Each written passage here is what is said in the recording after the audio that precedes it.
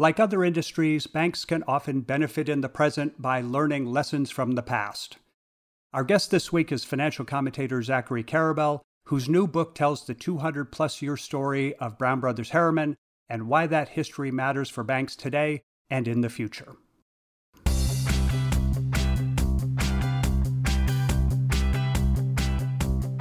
Actionable insights can help power smart decisions. Each week, the BAI Banking Strategies podcast focuses on important issues facing financial services leaders, as well as the emerging trends that are rapidly reshaping the financial industry.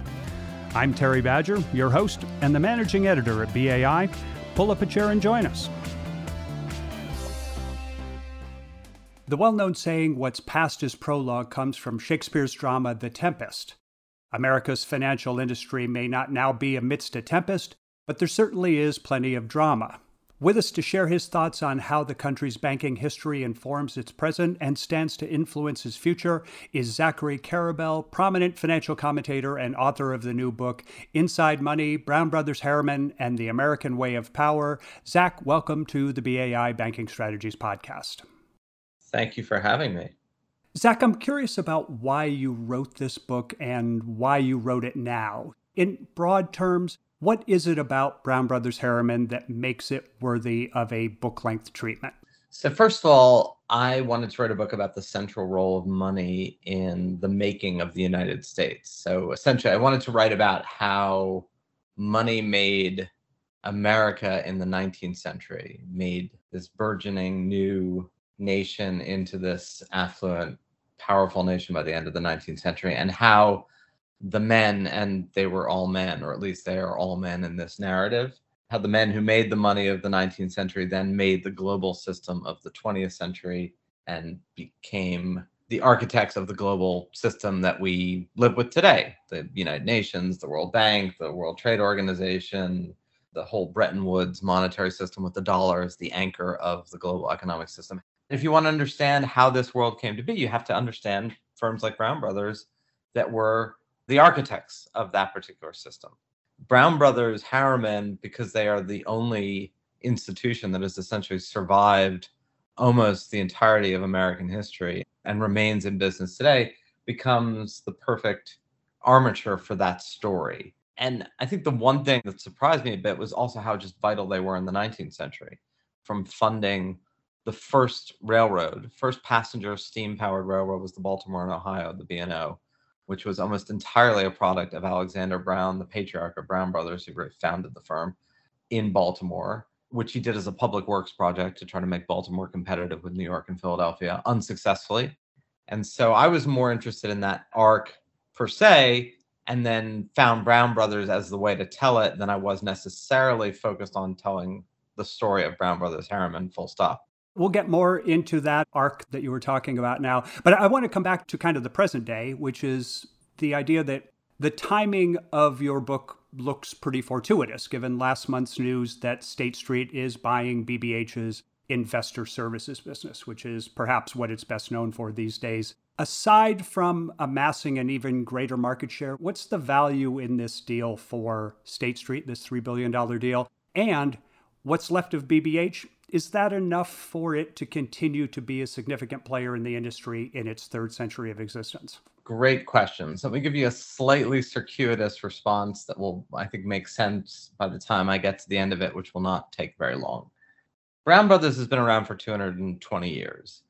By the 1980s and 1990s, when they do not go public, when everybody else around them is going public, including State Street and Bank of New York Mellon, they were highly profitable, run as a private partnership, but had in their kind of internal mantra and their internal firm culture really departed from the warp and woof of most of Wall Street, whose mantra was, how much bigger can we get? How much more money? How much more assets?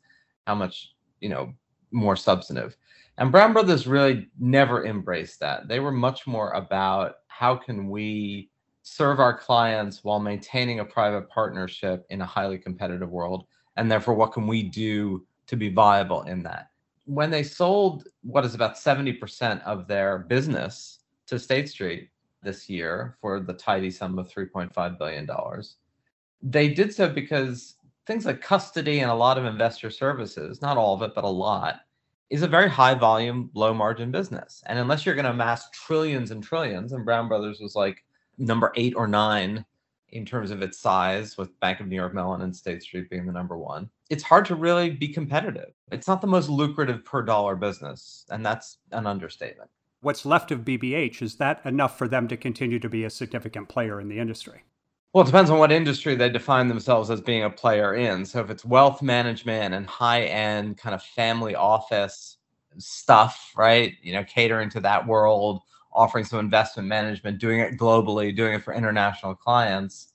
And if on the other side of this deal, they have slightly fewer than 1,000 employees, a dozen plus partners, and what I think will be $700 or $800 million in revenue. And again, these are rough figures. They don't disclose all this. They don't want to be big. They want to be viable. They want to be profitable. They want to be sustainable, and they want to be good at what they do. And part of the point of the book is there should be nothing not only wrong with that model, but we should actually celebrate that model far more than we do. This deal between State Street and BBH, this isn't the only M&A activity. Obviously, M&A activity is running pretty hot in financial services these days. A recent Wall Street Journal article said the pace of mergers now is at its fastest since the financial crisis more than a dozen years ago. I'm curious what you think about today's M&A frenzy in banking that seems to be driven by, as you've touched on a couple of times already, the desire for ever more scale and where this trend may lead us. It's a trend for ever more scale with ever more narrow margins. I think the two are inseparable. A lot of this M&A activity is not being dictated by highly profitable businesses buying other highly profitable businesses. It's in the financial ecosystem. The amount of profit you can eke out is year by year by year, just less and less and less. Think about trading commissions, which used to be a massive part of most brokerage firms and banks. And with firms like from Schwab to Robinhood, where trading commissions are zero, it's hard to compete with zero as a profit center. And that's true in a lot of the financial world, or the whole result of the financial regulations post 2008, 2009 has been, it's a much more constrained ecosystem. Doesn't mean people aren't making a lot of money. It doesn't mean you can't make a good deal of money on deals. It just means that the overall trend year by year by year is for, less and less fees per dollar.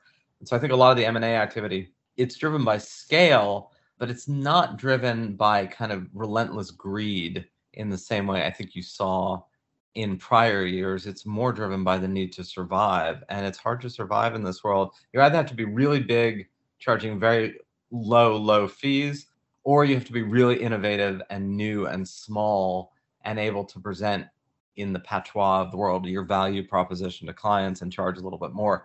Your book, Inside Money, it's a history book, but in it you recount issues from the past that are contemporary issues as well. This includes the economic balance between labor and capital. You touch on public resentment of the very wealthy in those pages, and also the notion of too big to fail comes up as well. So this makes me wonder how much BBH has shaped the American banking landscape as it exists today. When it came to things like creating early instruments like letters of credit that became fundamental to the entire international trade system, their role both can't be overstated and has usually been underappreciated. These larger themes of like resentment of wealth, the feeling that the captains of capital have sort of stolen the hard-earned wages of the heartland or the hard-earned work of the farmers. Part of the point of, I think, reading this history or writing it from my perspective is to remind people that some of our contemporary, very heated cultural divisions are not new, are a next chapter of kind of an ongoing back and forth where there has been a whole lot of fulmination and anger and resentment and confusion between basically wage labor and capital. And what I think was interesting, and I guess defines irony, is that at the apex of that system of elites privileging capital, sort of privileging their own value system, which I think is really the early 1950s. The average gap between a CEO's pay and a worker's pay was, 10 to 20 to 1. Whereas in a world that we think of as today as more egalitarian and more open and less hierarchical and less elitist, that gap is hundreds of times to 1. And maybe that's the right number. It's fascinating that this more elitist, self-consciously exclusionary world, because they believed in public service and they believed that they couldn't thrive privately without the commons thriving, i.e. the public. You can't beggar the commons endlessly. That was their view. That ethos dictated a certain giving back or public service or public mindedness that is, weirdly enough, not nearly as evident in today's supposedly more egalitarian world. Based on your long experience in the banking space, Zach, but both as a participant and as an observer, what do you think banks are doing well in terms of connecting with their communities, and what could they be doing better? I mean, this is it depends on the bank. And I don't just mean it depends on like whether you're Wells Fargo or JP Morgan. I mean, it depends on, are you a local bank? Are you a digital bank? Are you a money center bank? And if you're a money center bank like JP Morgan, et cetera, you're so constrained by the regulatory framework, as well as answerable to 8 different regulators, which is not the most coherent system known to man, that I think it does make things like innovation and creativity difficult, even in the retail banking space where they've been a little more consumer facing and user friendly. There remain a lot of local banks and community banks that are more deeply embedded in their system and in their communities, farm credit unions, other credit unions. And then you have this incredible efflorescence of kind of digital, non-traditional banks or decentralized finances. Maybe it's a fad, maybe it's the innovative trend of the future, but it speaks to a world of the unbanked and millennials who, look, if they could open a bank account, some of them with Google, they would do it. If they could do it with Walmart, they would do it. The fact that technology has opened up possibilities of what traditional banking offered in non-bank ways is going to be good for consumers if government doesn't regulate it to death a priori, meaning regulate it when there's something to regulate as opposed to regulate away innovation. And if those companies themselves behave responsibly to their customers rather than trying to be the new venture capital unicorn and cash out, right? So both things need to be true. They need to be less greedy and regulators need to be less quick to squelch innovation. I want to come back to the question we did just before this one. When you were talking about the history of public service that was sort of built into the Brown Brothers Harriman model of capitalism, you made the point that we see less of that today. So I wanted to ask you, should today's banks and today's bankers, should they be doing more to be public leaders, to be along the lines of what BBH used to be? Absolutely. So I think anybody who's benefited disproportionately, and by disproportionately, I don't mean unfairly, I just mean literally disproportionately, from the capitalist economic system that we are all part of, has a responsibility in the way in which all these elites of the late 19th century were drilled with the mantras of "with great power comes great responsibility," right? The Spider-Man view of history. Everybody in these worlds should personally internalize that. Should, meaning that's my own moralism speaking, but I think it would be a vital contribution.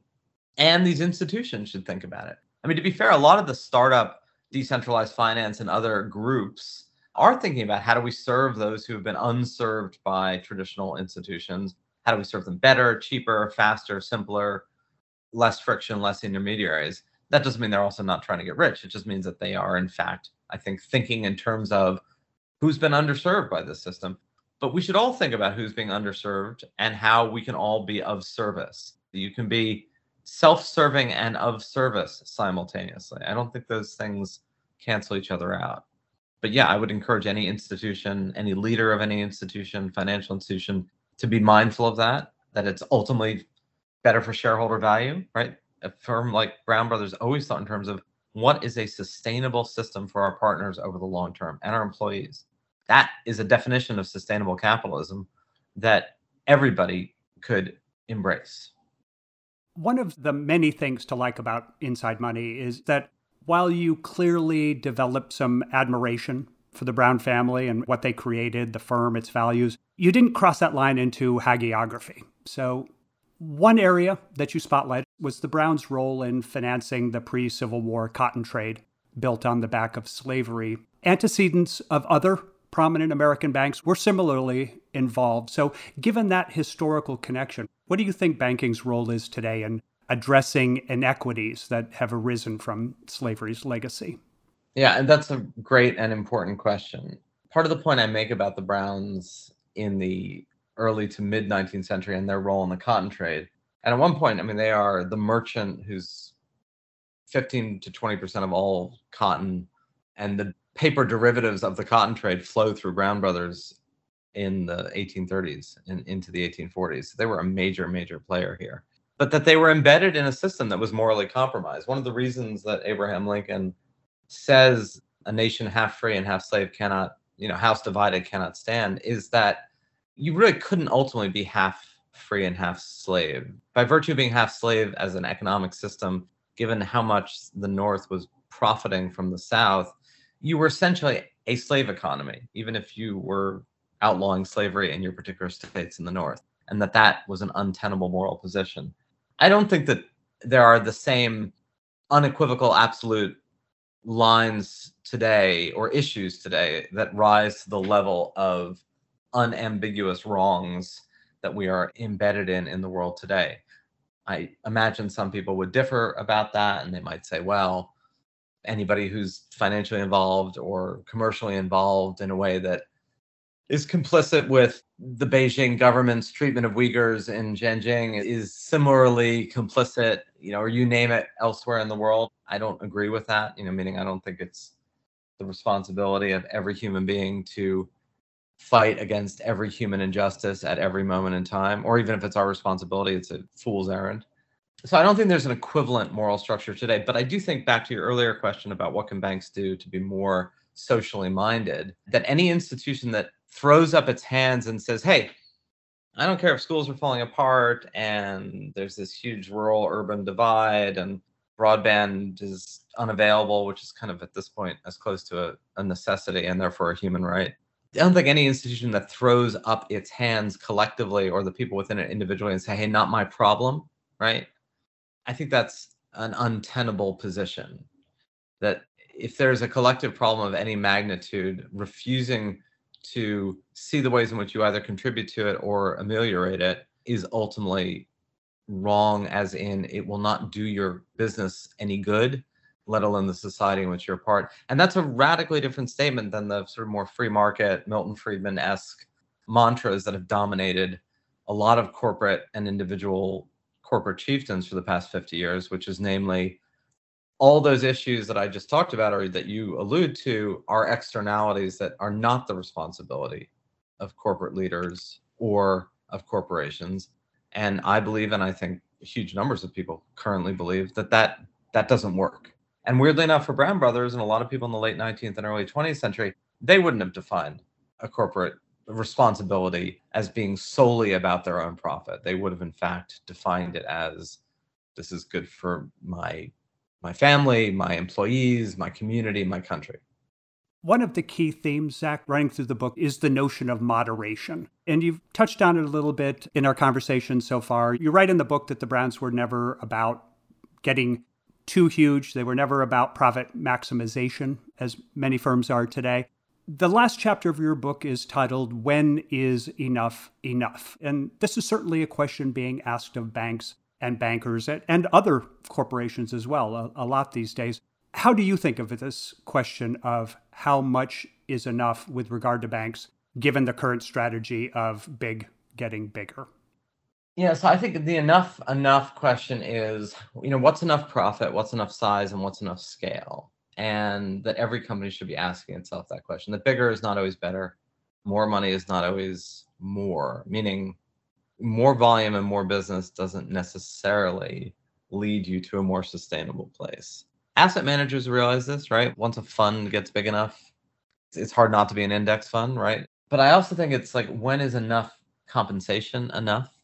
I remember during the financial crisis, there was still a lot of people working in these large financial institutions who felt like hey, my division just made a lot of money, so why isn't my bonus commensurate to what I contributed to the bottom line? And really believing that, like they drunk that Kool-Aid without recognizing that, it doesn't matter how well you're doing individually or how your unit is doing if the company you're a part of is about to go bankrupt, right? You can't just say, hey, not my department that had a problem, so I should get paid.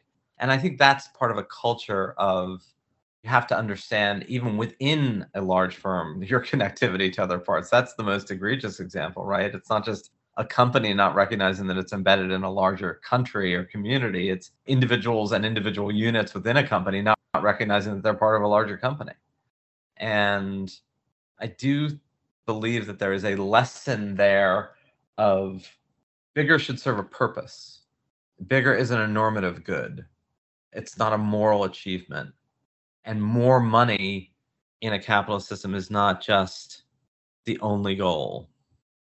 That's a good point, and certainly it's timely, given today's political and social currents that are pushing us toward a more balanced and inclusive version of capitalism. So, Zachary Karabell, author of Inside Money, Brown Brothers Harriman, and The American Way of Power, thanks again for making the time to join us on the BAI Banking Strategies podcast. Thank you so much for a conversation that ranged from decentralized finance and fintech to the Baltimore and Ohio Railroad. That was a great scope.